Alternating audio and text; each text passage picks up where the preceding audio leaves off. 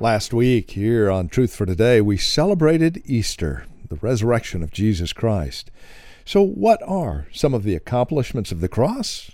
We'll look at that next on Truth for Today. Join us.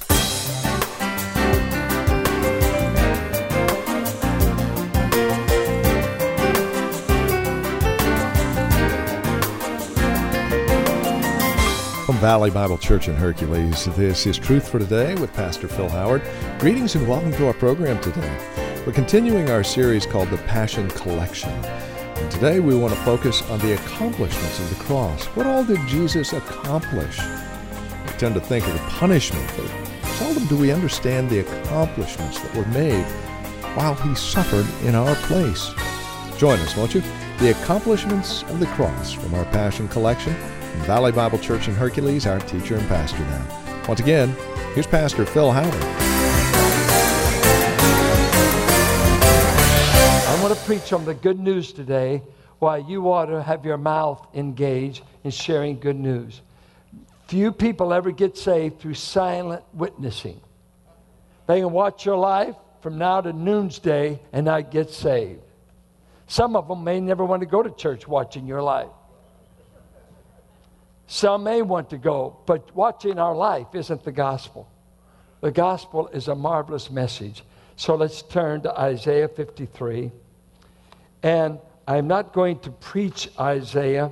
I'm using it as a launching pad to show you the concepts of the cross. Now, last week I preached on the death of Christ. Anybody here? I think we went into detail.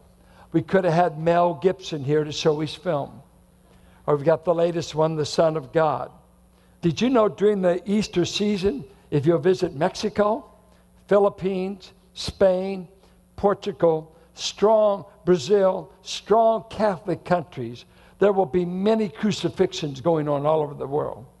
They will enact the crucifixion of Christ, and the pathos is gut-wrenching.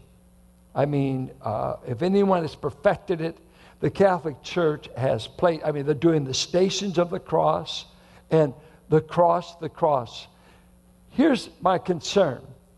You could see the enactment of the crucifixion of Christ 100 times and never know what it accomplished. Just a pathetic story. It is a pathetic story. A heartbreaking story of how a man innocently was killed. And so that's one thing. But do you know the message of the cross? Do you know the message of the death of Christ? And Louis Chafer said there's 14 things Christ accomplished. Prof I had in school said 22 things, and I think both are wrong. More things were accomplished by the cross than we'll ever know in this life. But I'm going to simply pick up 5 things, and it's going to be the helicopter view because I have a 20-week series. Okay? Rich Rollins used to tell me when I get through preaching, he said, I enjoyed the series. I know this. These 5 things, justification. How long could we preach on justification? Believe me, take Romans. Why do I love Romans? Justification by faith. Propitiation. Say that. I just want to see if you can say it. Propitiation. You just added a new word to your vocabulary. NIV translated atonement. Atonement is ambiguous. What was accomplished in the atonement? And this is propitiation. We'll look at redemption, reconciliation. We're going to look at 5 things.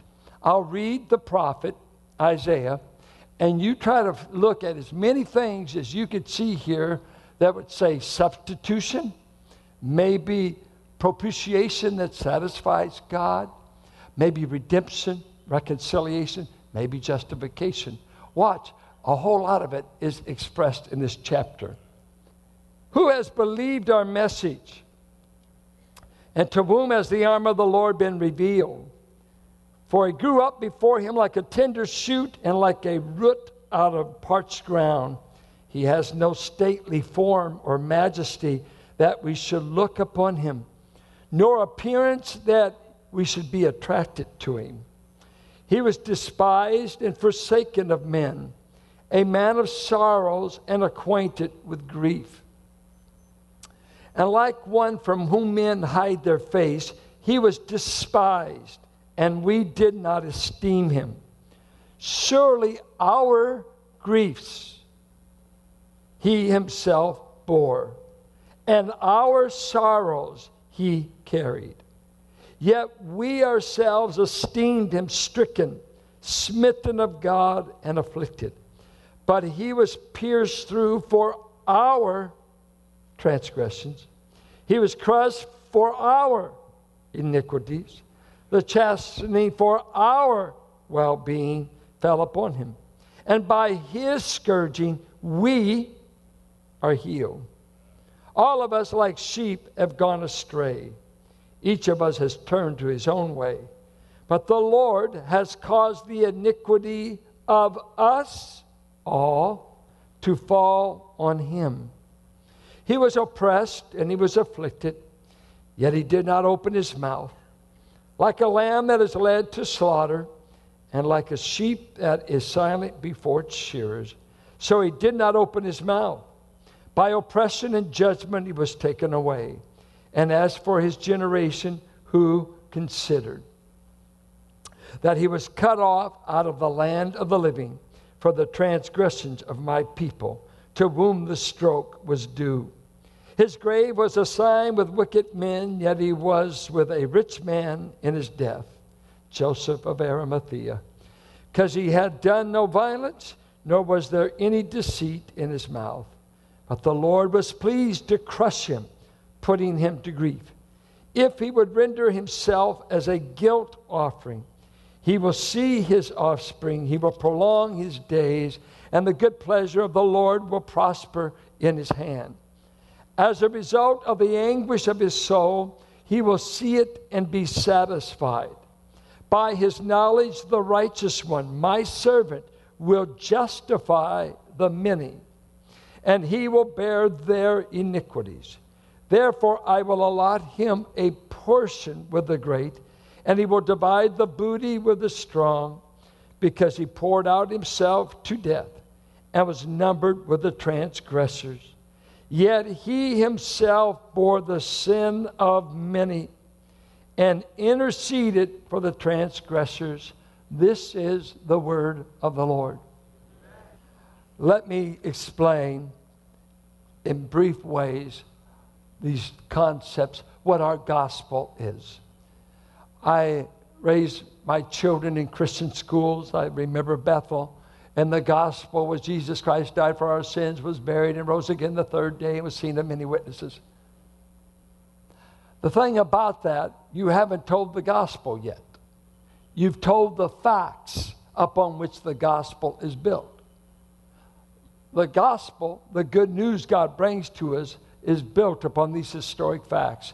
Jesus Christ died for our sins. Now that's loaded there because that's substitution. He was buried. He rose again. He was seen of many witnesses. But you haven't told anybody what it gives you. What did it do? What did it accomplish? 4 things to keep in mind. We deserve to die as the penalty for sin. He that sinneth shall die. So we deserve death as a penalty. 2, we deserve to bear God's wrath against our sin. 3, we are separated from God by our sins. 4th, we are in bondage to sin and to the kingdom of Satan. How can these conditions be remedied? And so we come to the cross, and the first thing we come to, and Isaiah says it over and over, Jesus Christ died as our substitute.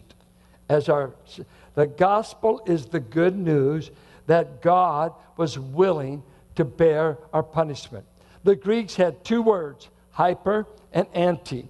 One, the huperos would be translated, would be he dies for the benefit of those he dies for. But many places it's used in the sense of another preposition, anti. He dies instead of us. Antichrist is a person instead of Christ. So the gospel is Christ died instead of us, in our stead, in our place. That God says things like this, I will die for sinners. Just like Isaiah says over and our transgressions, our sin, our iniquity, our sorrow. He took all of this on himself. He suffered for our sin. Over and over, you have the substitution language. You see all the Old Testament sacrifices that when it was enacted all the way from Exodus, to Leviticus. Let's confess our sin over this lamb, a guilt offering, even a bullock. We confess our sins, and by acting out, we're transferring our guilt, and they were called guilt offerings, trespass offerings. And when this animal is killed, we know in picture it should have been me. We just transferred. I got a substitute. Now, according to Romans 3, God was never satisfied with that substitute ultimately.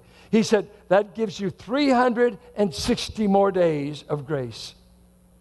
And it will be due in 360 days because the blood of bulls and goats can never solve the sin problem. I'm just letting you buy time.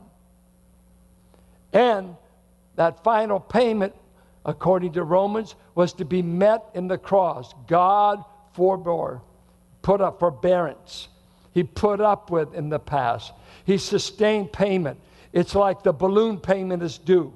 I've been giving you grace, but the whole picture is an animal in your place.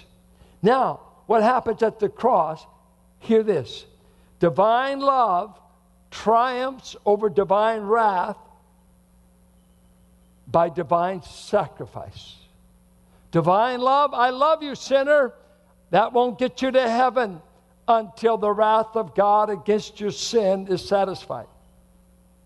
Well, I love you, but I'm going to be holy, so I've got to deal with your sin in order for my love to rescue. Somebody's got to pay. So God said, the only payment I will accept is myself. And I will be in the Son dying. An artist drew a picture of Christ. And the picture was the nail going through his hand. But in the artist's conception, behind the hand of Jesus was the heart of God. And the nail went all the way through. God was in Christ reconciling the world. God was in Christ. This is my solution for your problem.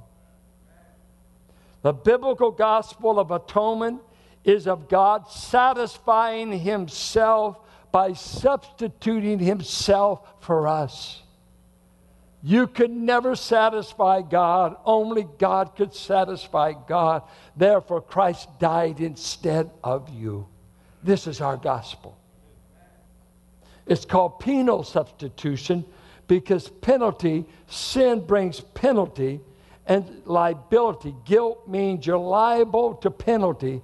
And what happened at the cross, God exacted the penalty for our sins on our substitute. Listen to this. The essence of sin is man substituting himself for God. He puts himself in the place of God. While the essence of salvation is God substituting himself for man. We wanted to be God, and we took the fruit, and we stepped in the place of God. God said, I'll take the place of the guilty man. Man asserts himself against God and puts himself where only God deserves to be. God sacrifices himself for man and puts himself only where man deserves to be. Man claims prerogatives that belong to God alone. God accepts penalties that belong to man alone. This is substitution. It is the judge who in this passion scene takes the place of those who ought to be judged, who in this passion allows himself to be judged. The judge of all mankind says, I will take the judgment of God against mankind. God provided the only lamb that could satisfy his demands, so that the cousin of Jesus says, behold the Lamb of God that takes away the sin of the world. This is a substitutionary death for our penalty. 2, a word taken from the temples of all the ancient Near East, the word propitiation. I like to get people to say it because they don't even know what it means, so I'm here to tell you what it means. Propitiation was used in the temple worship of the pagans, so that many say that's a barbaric concept for God to say he's angry and he must be appeased. That's barbaric. That comes right out of paganism. Well, paganism did have the view that the gods were angry, always, and that they had to be placated. They had to be, you had to feed the gods. You were always wooing, trying to temper them because they stayed angry.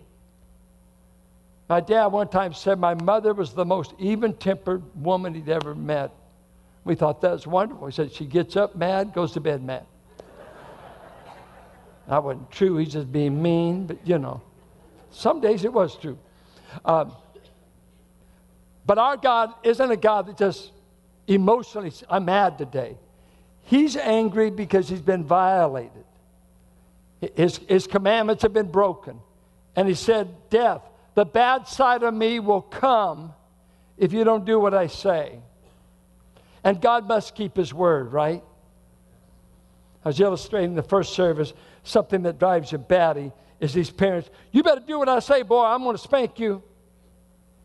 And you know the parent's lying. That kid hadn't been spanked for 3 years. Quit lying. Quit lying. Quit lying. If you're not going to spank them and you're making arrangements for them at juvenile hall, tell them. If they won't obey you, then they can't obey anybody else, right? My dad was so tender. He said, you always bring a baby lion home from the hospital. Dad, this is your precious grandchild. It's a young lion cub.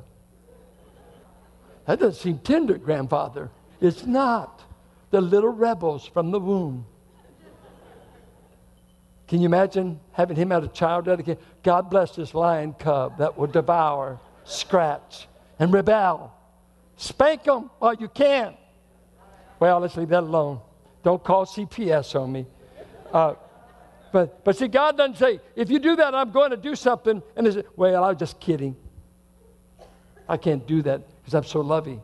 No, I'm so loving, I want to keep my word. And if you sin, I'm going to judge it. And then Jesus comes along, and Romans says he came and he did what the law could not do, for he redeems us and he has propitiated God in our sins. 1 John 2:2, he's the propitiation for our sins and that of the world. The love of God was demonstrated, 1 John 4:10, that he gave his son to be the propitiation. What does that mean? God is angry with our sin, and he's angry with sinners, and his wrath is being revealed from heaven. He says in John 3:36, every unsaved man is living beneath the wrath of God. It hasn't settled down on you yet, or you'd be lost, but it's hovering over you. Romans 1:18, the wrath of God is being revealed from my anger about sin. I'll tell you an interesting Bible study you may want to try sometime. I grew up with this statement. God loves the sinner, but he hates the sin. Anybody hear that? Doesn't that sound good? Doesn't that sound, it's just, you almost write a Hallmark card. Read Psalms 1 through 30. Just 1 through 30. And see how many times he says, I hate a murderer. I hate a blood guilty man. I hate pride. I hate those that lie. He not only says he hates the sin, but he hates those that do it. Well, who do you think you are, God, that you think you can hate somebody? Isn't it wrong to hate? Not if it's me. Well, wait. You said I was one time your enemy. You were? Well, are you angry with me? Not if you've accepted Christ, because Christ has borne the anger of God against your sin and now has been totally satisfied with the payment, so that he now can say, I have no anger against you. Matter of fact, I've embraced you as my own. God has been satisfied with the death of his Son in your place. This is propitiation.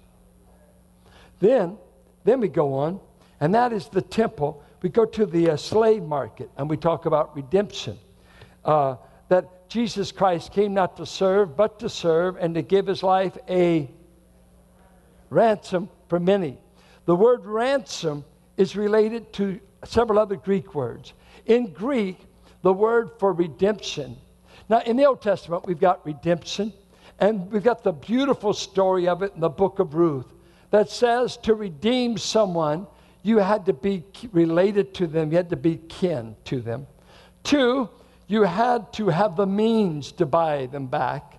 And 3, you had to be willing. And the first kinsman redeemer was not willing to buy Ruth. He wouldn't do it. He was in line. And when he told the elders, I don't want to buy her. I don't want her. Boaz steps up. He said, I'm kin. I've got the finance, and I love her. I'm willing to do it. The picture of Christ. He became my kinsman in the incarnation. He came with the power to buy, and he said, I'm willing to die. I will lay down my life a ransom. What God says in redemption, I can emancipate you from the slavery of sin by paying a price. It's something, if you ever go to Charleston, South Carolina, we visited there. That's where the Civil War started, on the harbor there. And the slave trade was big in Charleston. And the slaves coming in by way of Africa, Caribbean, the British were bringing them there. And there you saw African people sold, families broken up, dad sent here, mom sent there. Slaves bought that day and perhaps branded that your property, you belong to me. I paid a price to release you from the market, the sale. I bought a human being for $50. Oh, the atrocity of it. And it's the same picture that God said, I found you in the slavery of sin. I found you a slave to the devil. But my Son paid the releasing price to get you out of the dominion of Satan and to bring you into the family of God. The famous I Have a Dream speech at Lincoln Memorial. The first 5 paragraphs are worth the whole speech. When you've got a preacher from the South, from Birmingham, saying, I'm here today. For 150 years ago, this country wrote a check that said I could go free. 150 years ago, they wrote an Emancipation Proclamation, but we still can't vote in Mississippi. We still can't run for public office without the Klan wanting to kill us. I'm here on the steps, Mr. Lincoln. I want to cast a check that's been 150 years overdue. I want to sign it today and see if a black man can vote in Mississippi. And what Jesus did at the cross, he wrote the check. And when he walked out of the graveyard, he said, you can cash the check. It's good. It will set you free. It will set you free. You'll no longer be a slave of sin and the devil. For I not only write a check at the cross, you can cash it and you receive it by faith. And when your signature goes on it, it's signed by Jesus Christ, and he's just waiting for your signature. I accept Philip Howard, and he redeems me. You see, redemption's beautiful. You've been listening to Truth for Today with Pastor Phil Howard. Thank you for joining us.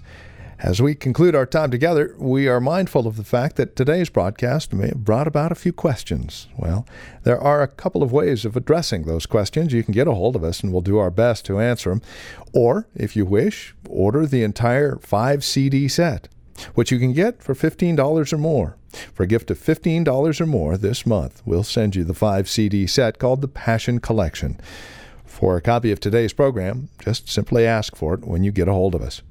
There are a couple of ways you can contact us. The phone number, 855-833-9864. That's 855-833-9864. Or you can write to us, 1511 M. Sycamore Avenue, Suite 278. That's here in Hercules. The zip code is 94547. Or simply stop by our website, valleybible.org. That's valleybible.org. If you would like to join us for worship, we'd love to have you. Service times here at Valley Bible Church in Hercules are at 9 and 11, and you can find out further information as well as get directions at our website, valleybible.org, or simply call us, 855-833-9864. That's 855-833-9864. And then come back and join us next week at this same time as we continue our studies through God's Word. The Passion Series continues next week here on Truth for Today with Pastor Phil Howard.